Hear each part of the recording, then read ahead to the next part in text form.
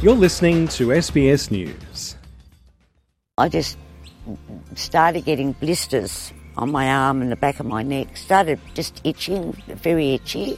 A couple of days after the blisters, I went to the doctor and, they diagnosed shingles. That is Pamela, a woman who developed shingles in her late 50s.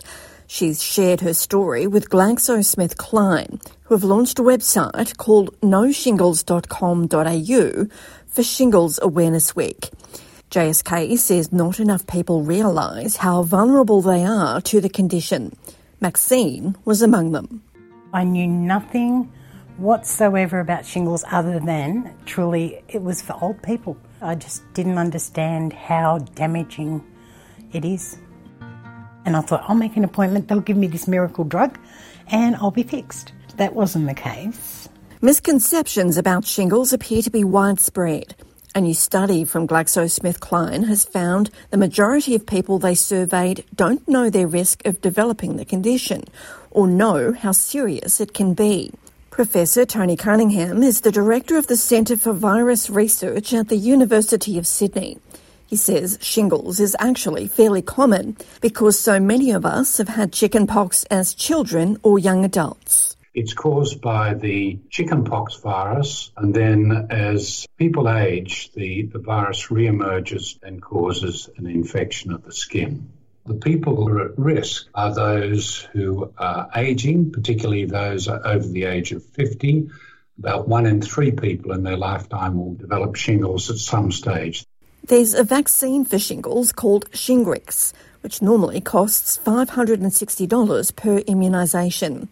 In 2023, Health Minister Mark Butler announced the vaccine would become free for certain groups, like those aged over 65 or people who are immunocompromised. We see the beginning of the most comprehensive shingles vaccine program for over 65-year-olds on the planet, sort of $800 million of investment there. The minister says the rollout of vaccines is continuing this month, with hundreds of thousands of additional doses to be delivered between January and the end of June.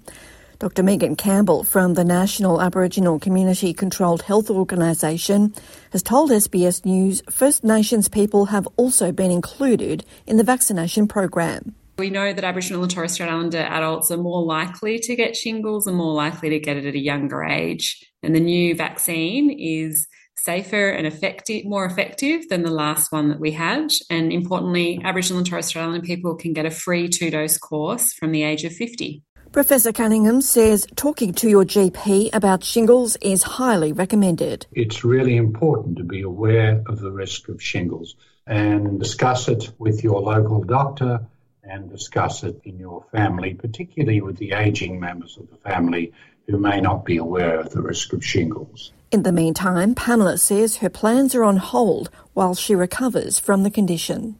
I work 3 days a week, 3 hours. It's like I have to come home and sleep. And there's not much, especially with the paralysis of this arm, there's not much I can do.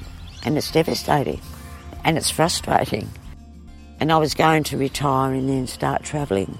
But unfortunately, I'm sort of stuck here now because of shingles. Because of this pain, I just can't go anywhere at the moment. Maxine is hopeful that by speaking out, awareness can be raised.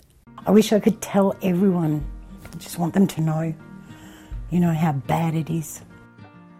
I am so looking forward to getting back into my kitchen and creating masterpieces. Getting back into the garden, just enjoying going for a walk. Going for a walk in the sunshine would be amazing. Deborah Groark, SBS News.